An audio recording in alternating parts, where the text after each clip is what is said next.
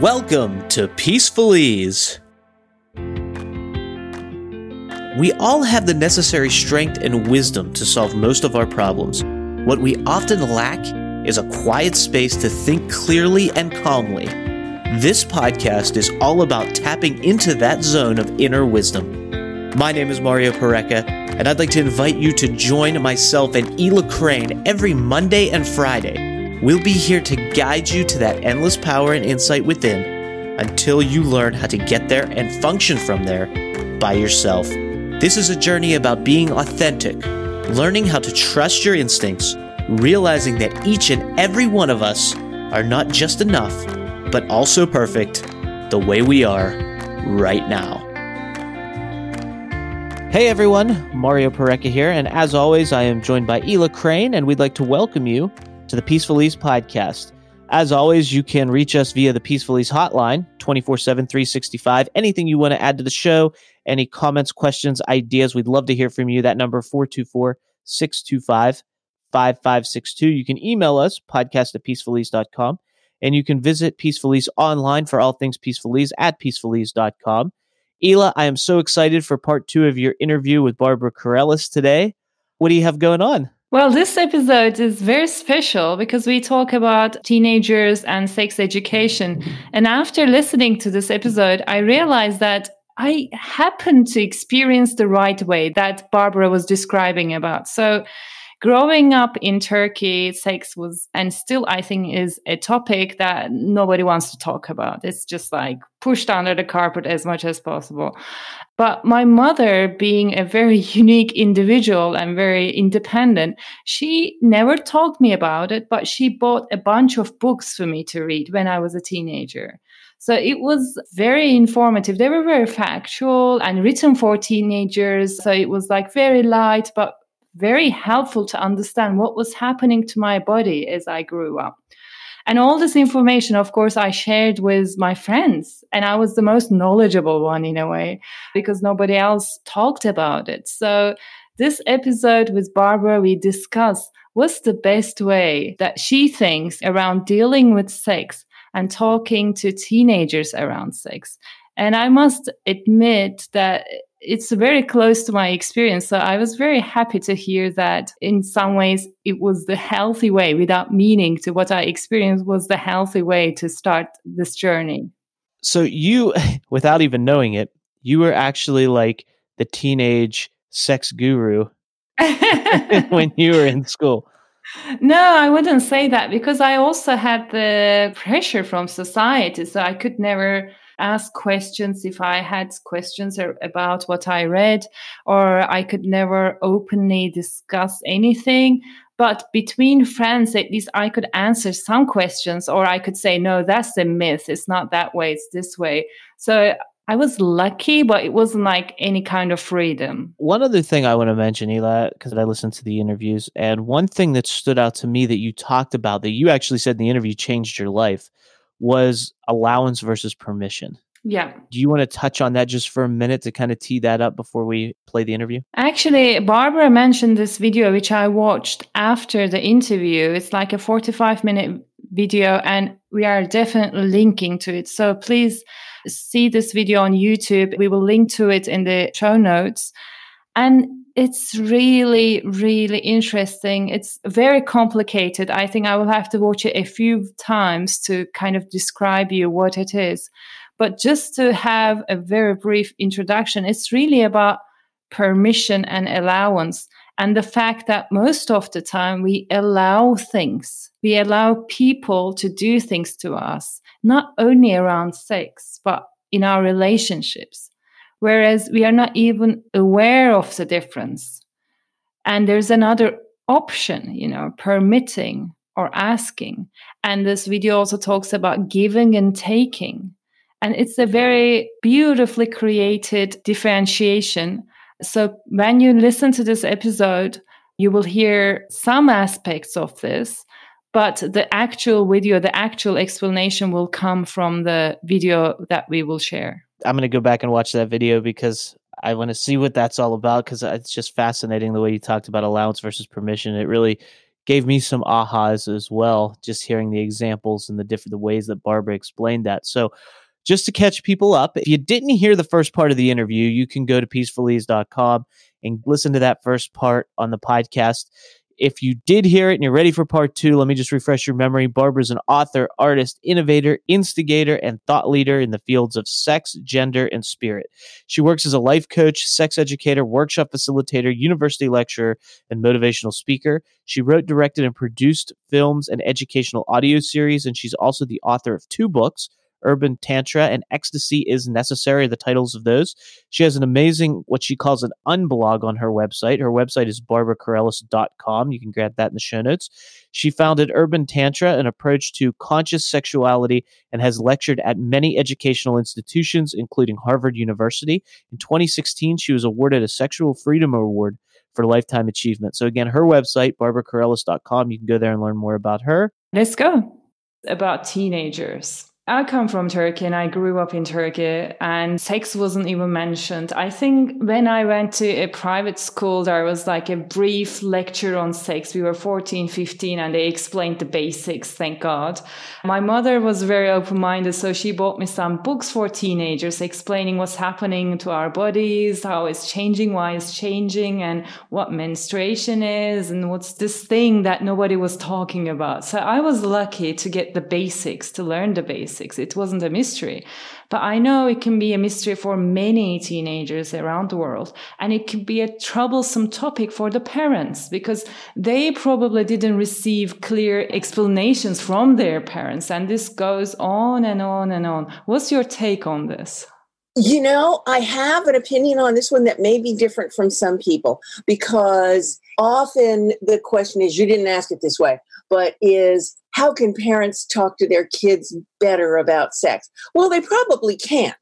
In most situations, they're passing down limited information with a whole lot of shame that they have inherited. So parents are probably the least capable people of talking to their kids about sex. You know who's really good at talking to kids about sex? Other kids. So I advocate peer sexual education. You know how when you're in school, there are kids who are good at engineering, and there are kids who are good at math, and there's kids who are good at dancing, and they're all going to go into those different careers, and we encourage that. But kids who are super interested in sex, nobody says, hey, come on over here. Mm-hmm. They're like, oh, you bad thing, you're going to get in trouble. Mm-hmm. So I want to take all the kids who are passionately interested in sex and take them away from the porn screens for an hour and put them with really strong sex educators. Mm-hmm.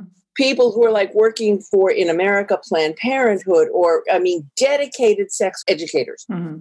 And teach them about sex. And then not just the basics, but the basics plus also point them towards Scarlet Teen. You might want to link to Scarlet Teen. Mm-hmm. Scarlet Teen is the online amazing sex ed resource for teenagers.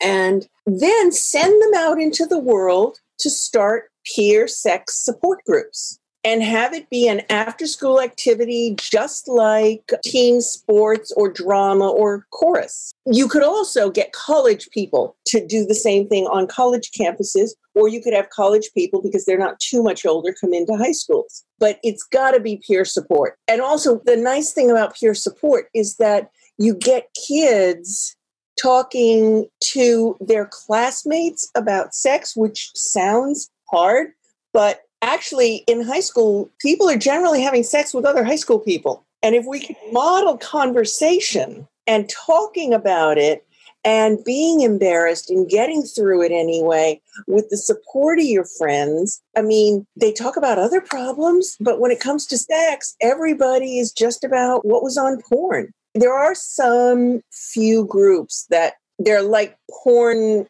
addiction, I'm using air quotes for that, support groups, where kids get to say, I'm watching porn and I'm wondering why my girlfriend won't do that with me.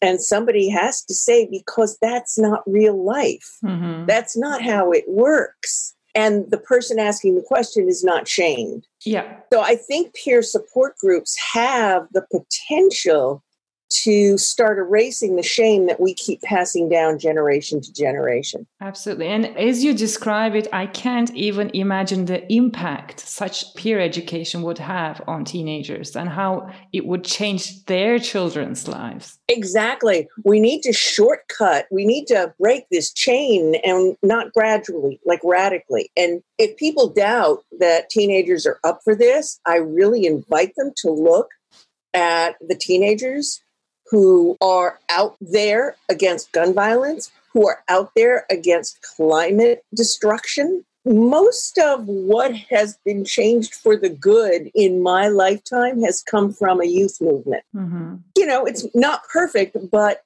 there is so much untapped potential there that we're wasting when it comes to sex education. I don't think the problem would be with teenagers, but with the parents, because they hold the shame. And for them to allow their children to have such education, they need to change first. I don't think we want to talk about it as education. It's sort of like, I should be telling my kids what to think about sex. But I think peer support group around sexuality and relationships. Mm-hmm.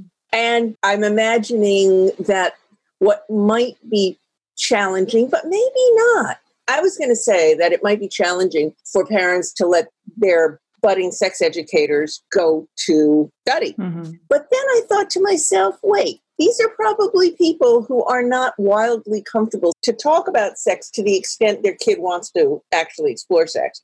And the last person their kid wants to talk to is them. Mm-hmm. And we all know this. Mm-hmm. So I think it would actually be a relief if parents felt that they could hand off the job to someone truly responsible. Obviously, in the United States, at least, and in other countries, one of the hardest things is to take sexuality apart from religion. Mm-hmm. That's where things get kind of sticky. Yeah. But, you know, it's possible. It exists, I know, in some Hasidic Jewish communities where there are small support groups that nobody really hardly knows about. I got this from a therapist, where they discuss how to do sexuality within the rules of a conservative Jewish religion. Mm-hmm. So you could actually have a conversation about sex and still have it within a religious context if you wanted to. In public, So it is possible. It is possible. In public schools, obviously, we would not want to do that. But you could. It's better than having no sex education. Mm-hmm. But here's sex ed. Start it now. Start it now. Is there anything similar to these support groups you are mentioning? Is there such a movement already, at least in the US? Yeah, there is. I just got a call from a college in Florida asking me to come speak. And it was from the college-age person attending that school who was the leader of the sexuality peer support organization. Beautiful. So they're starting. I think we need to shine lights on them and encourage that at least at the college level, and then hope it trickles down. Well, more than trickles down. People need to be willing to stand up at their school committee and say, I think this would be a good idea. Can I start it? And then take responsibility for it. Yeah. I guess this is where your work splits into two major areas, right? One is like how, what to do, what not to do. And one is like how to feel about it, what's not wrong about it, and the theory aspect. People ask me what I do for a living, and I say I give people permission and possibilities. That's true. That's very accurate. Yeah. And in the end, we give that permission to ourselves, but we have to learn it, like model it through someone, because we weren't given that permission from our parents. So I guess you act like the role model until someone gets it and says, okay, I'm allowed to do this. I can allow myself to do this. Yeah. In my book, Ecstasy is Necessary, I have a sexual permission slip where you give yourself permission to do or not do sex in a variety of different situations and ways. That sounds like reparenting a bit around sex. Yeah, it is like reparenting. You're right. I never thought of that, but we need that too, I guess, reparenting around sex and money, for instance. That's another topic that no one educates us, and we end up modeling after our parents or trying to figure out things by ourselves, and it creates such chaos. So these two areas. I'd really like to see money support. We would have to figure out how to make it sexy. Sexy money support group. Yeah, right. Because gosh, maybe not in high school, although I'd like to see it there, Sure. but certainly in college. God, it's so important. And there's actually room for it in high schools. In the business classes that are usually really not very helpful at all. That's where they could teach it, how to manage money. Yeah, absolutely. So we kind of spread the seeds through this episode that there is need for this too, and see what comes up. Hint, hint, listeners. Hint, hint. Get moving. Yeah, exactly. I have one final question for you, Barbara. Going back to adults and relationships and sex life, I'm just curious, what is the most common complaint you hear from people you work with who are in a relationship? Especially, I think if you're single, maybe it's like finding a relationship could be one common complaint. But then when you find a relationship, the complaints don't end. And is there such a thing that there's one thing that people often come to you with? I think probably it'll be something along the lines of they just don't get it. I've tried to explain this a whole lot of different ways, but they just don't get it. Or... You mean their partners don't get it? Yeah, that would be the complaint. My partner doesn't get it, whatever it is. Don't get it, and it's usually about differing levels of interest in sex or different desires, unmatched desires. I don't want to do this. They want to do that all the time. They never want to do this. I want to do that more. They're not romantic enough. In other words, somebody's not doing something enough or somebody's doing something too much. And there's no easy answer to that, because what I do is not look at them as a couple. I look at them as two individual people. And we start with, okay, why do you do sex? Somebody might say, well, I do it for the connection to my partner. That's what it's all about for me. The partner might say, I do it to get closer to my inner wisdom, or I do it to get closer to my spiritual source. Now, once we know that, we can see why there might be a mismatch. For example, somebody wants total connection. Somebody else is either going within or connecting to a spirit guide, and nobody's getting their needs met. One's feeling held back, the other one's feeling abandoned. And so then we try to work with the underlying, how we can make a satisfying connection between people who have different values around sex. And I guess there will be issues around permission and allowance too. If people have different ideas and different goals or different reasons why they have sex. Once we've asked that basic question, we can start asking other basic questions. Like you're saying, what's okay with you, what's not? Why do you say he's not romantic enough? What do you mean by that?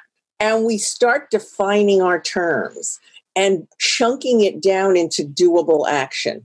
And that way, the partner who's being accused of being, shall we say, unromantic, knows that what their partner means by that is undivided attention, a romantic gift, or a sensual massage, whatever. But what does it mean? So I think defining our terms and talking about why we do sex, what we get out of it, are really, really helpful places to start. Yeah. And defining our terms, you were the first person who kind of created this awareness in me, the difference between allowance and permission. Right. Could you please expand on that? Because that was a life changer for me. It started with, I got to throw credit here to Betty Martin and her Wheel of Consent. People can, if you can link to that, people will learn more about it. But if we are receiving eagerly and openly and with a big heart, and we're like, yes, I am open to receive this, that is one kind of being that you're giving someone permission. I am asking for this and I am giving you permission to give it to me.